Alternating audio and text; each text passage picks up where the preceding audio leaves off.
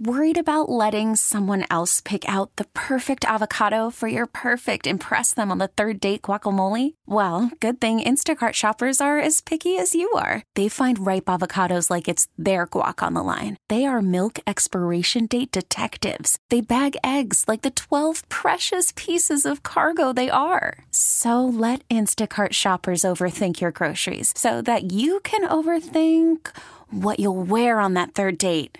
Download the Instacart app to get free delivery on your first 3 orders while supplies last. Minimum $10 per order. Additional terms apply. We get it. Attention spans just aren't what they used to be. Heads in social media and eyes on Netflix. But what do people do with their ears? Well, for one, they're listening to audio. Americans spend 4.4 hours with audio every day. Oh, and you want the proof? Well, you just sat through this ad that's now approaching 30 seconds. What could you say to a potential customer in 30 seconds? Let Odyssey put together a media plan tailor-made for your unique marketing needs. Advertise with Odyssey. Visit ads.odyssey.com. We have certainly had our share of winter driving conditions here in the upper Midwest. We have had a lot of major snow events. Tip of the cap once again to all the MnDOT crews, county crews, city crews, getting the streets and the roads cleaned up and keeping them as safe as possible. And we're going to talk about winter driving conditions, the rules of the road, with Mike Hansen. He is the director of the Office of Traffic Safety with the Minnesota Department of Public Safety. Mike, good to visit with you. Happy New Year. Happy New Year to you too, Steve, and thanks for having me on again. I look forward to our conversation this afternoon. Yeah, always good to visit. Michael, join us for the next 20 minutes or so. By the way, if you have a question about the rules of the road for Mike, by all means, feel free to get in touch on the City's One Plumbing Talk and text line 651-461-9226. That is good for a call or a text. Mike, I talked about the brutal winter weather we've had to deal with, roads closed in parts of the state with that snow event leading up to Christmas. We had that big snow event this week, heavy snows in central and southern Minnesota, very difficult travel conditions. And just the reminders, people who spend any time on the road, speed is a gigantic factor. We talk about it even in the summer months. I have a four-wheel drive pickup truck, and I just feel like there's some people that are driving way too fast on slippery roads. Yeah, you're exactly right, Steve. You know, speed is the one problem that we have on our roads 12 months out of the year. And whether it is the really excessive speeds that we see in the summertime when the roads are clear and dry, or we see in the slippery season people who are just overdriving the capability of their vehicle and, quite honestly, the capability of their own driving skills. And, you know, you make a nice point also. You know, four-wheel drive, yes, that helps you get going, and that helps you maintain control to a certain extent. But four-wheel drive does not mean four-wheel stop. You don't have any better ability to stop if you have four-wheel drive or all-wheel drive than you do with a standard front-wheel drive or rear-wheel drive vehicle. You have to leave yourself extra room. You have to reduce those speeds and leave yourself that space and that time so you can react if something happens. Yeah, it's just crazy. I know we've been talking now for a long time, and this really goes back to the start of COVID when nobody was on our roads. And I had that long commute from northern Hennepin County down to where I had my full-time job at the time in southern Hennepin County. Since then, that business has moved to Brooklyn Park, so I have a really short commute to work now, and I'm thankful for that. But the point being is it seems to me right around then, at the beginning of COVID, is when speeds on our roads started to jump. And I don't know if the data shows that, but and I know I'm getting older and getting more cautious in my old age, but I still think people are driving way too fast. What does the data say? The data reinforces exactly what you just addressed. Really beginning in the early spring of 2020, as COVID really started to take hold and a lot of the changes and the adjustments that we had to make in our daily life, it really emptied out the roads. And as a consequence, you know, I kind of put it this way. COVID came along and brought along his evil twin brother, the bad driver. And we've seen, not only in Minnesota, but across the country, a significant uptick in the risky driving behavior that was taking place on our roads. Certainly speed was one of the most prevalent things that we saw, and really extreme speeds in many cases. But we also saw an uptick in the number of people who were not using seatbelts. We also saw an uptick in the amount of aggressive driving that was taking place out there, and some of the impaired driving issues that we were dealing with. And, distraction is still a big factor that we have to deal with in spite of some of the progress that we've made in the last few years. So you're exactly right. The statistics and the data do clearly show that we have more risky driving behaviors taking place on our roads right now. And there's always enhanced enforcement efforts whether it comes to crack down on speeding or impaired driving or distracted driving. There's regular programs. You're a former state trooper. The state patrol, local law enforcement also gets involved in these efforts. And what's crazy about all of this is motor vehicles themselves have more safety technology than ever. Do you think in some way, shape, or form that's creating a false sense of security for drivers? I really do. I think it does. Cars are so easy to drive these days. Steve, you and I, again, will age ourselves a little bit, but we grew up in the generation where, power brakes and power steering, that was really great, but those were a lot of optional equipment. And you really had to kind of work to drive your vehicle for the most part. Cars today are wonderful with all of the advanced driver assist systems that are built into that. But here's the key point that I want to make. If your vehicle has those advanced driver assist systems, whether it's adaptive cruise control, lane keeping, whatever the features happen to be, you have to know how those things work, how to interact with them, and most importantly, what not to do with them. And that is not become overly reliant on them. We are a decade away from having truly autonomous vehicles where you can hop in some type of a conveyance and it takes you from point A to point B with no human interaction. We're a long way from that. Every driver assist system out there has the caveat that the driver must remain actively engaged with the driving task at all times. And it's a great point. Our automotive engineers have done an absolutely fabulous job mitigating the damage that can occur in even some moderate to higher speed crashes, 55, 60, 70 miles an hour. But the law of physics do not change, and there is only so much energy that can be dissipated in a crush zone or something like that on a vehicle, and there is only so much injury and energy that a human body can absorb before things start to break. Yeah. All great points. Speed, a huge factor year-round on our roadways. One of the other things we see around the holidays is people go to parties, people are at family get-togethers, etc. What did we learn from this last holiday season?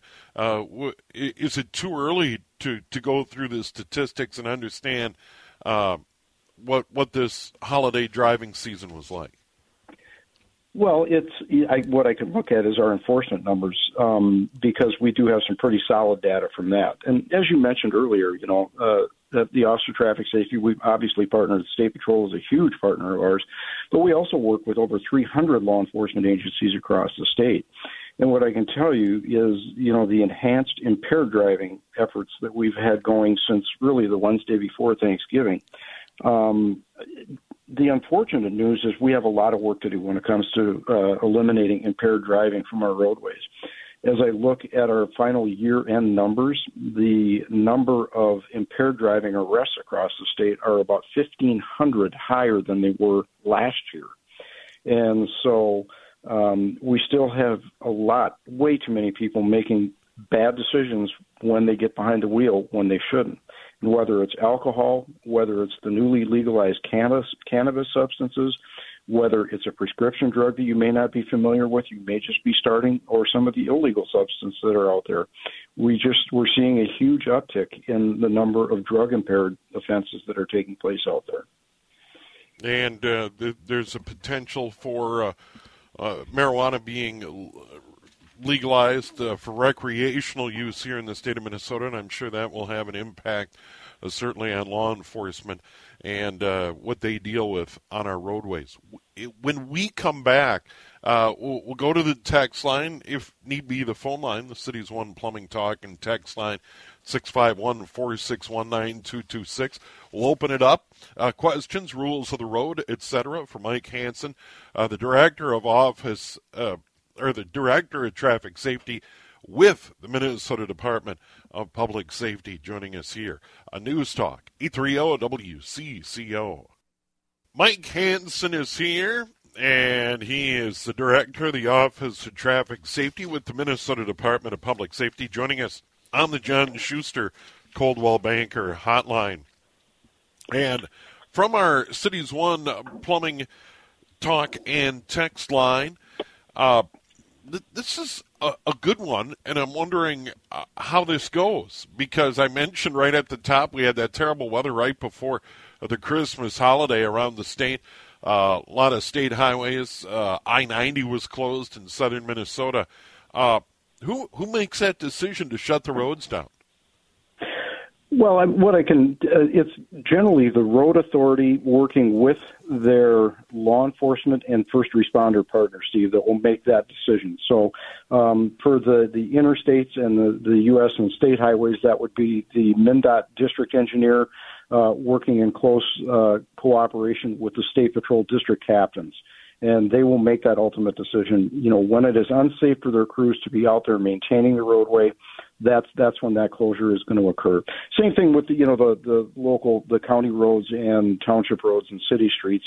That's a decision that will be made by the local county engineer or city engineer working with their law enforcement and emergency response partners.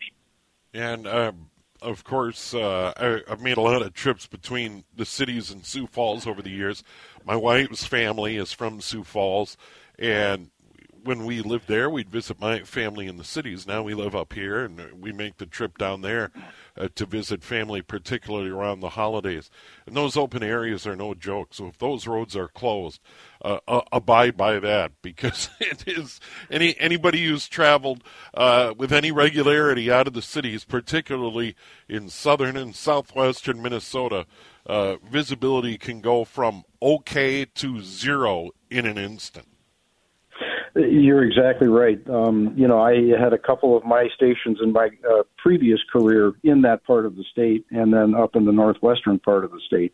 And when that wind blows and there's nothing to stop it, especially when you get into those low light conditions, but even in broad daylight, if you have enough wind and enough snow to blow around, I can remember many a day where you couldn't see your hood ornament, and really the only way you could negotiate getting anywhere was by feel or by looking out your window and trying to follow the center line as you went down the roadway very, very slowly. So, again, just to reinforce the message, that decision to close a roadway is never made lightly, and it's never an easy one because it does have significant impacts for people who need to transport themselves or goods or services. But when that decision is made to close those roads, it is for a safety reason, and you are putting yourself and many others in danger that may have to come out and fish you out of that snowbank. Yeah, very dangerous conditions. We've had certainly a lot of those already this winter here in this part of the world. This gets back to speed. We have talked about this before, proceeding with the flow of traffic versus going the speed limit, left lane versus right lane. The speed limit is the speed limit, but generally getting out of the way of people who want to go quicker is the safest way to go forward. At being out in that left lane, hey, I'm going the speed limit, isn't ideal. Yes, I'll put a caveat there. I'll share you something that my grandmother would share with us, and it's the old saying, just because you can doesn't mean you should. Right. And yes, the posted speed limit is the posted speed limit.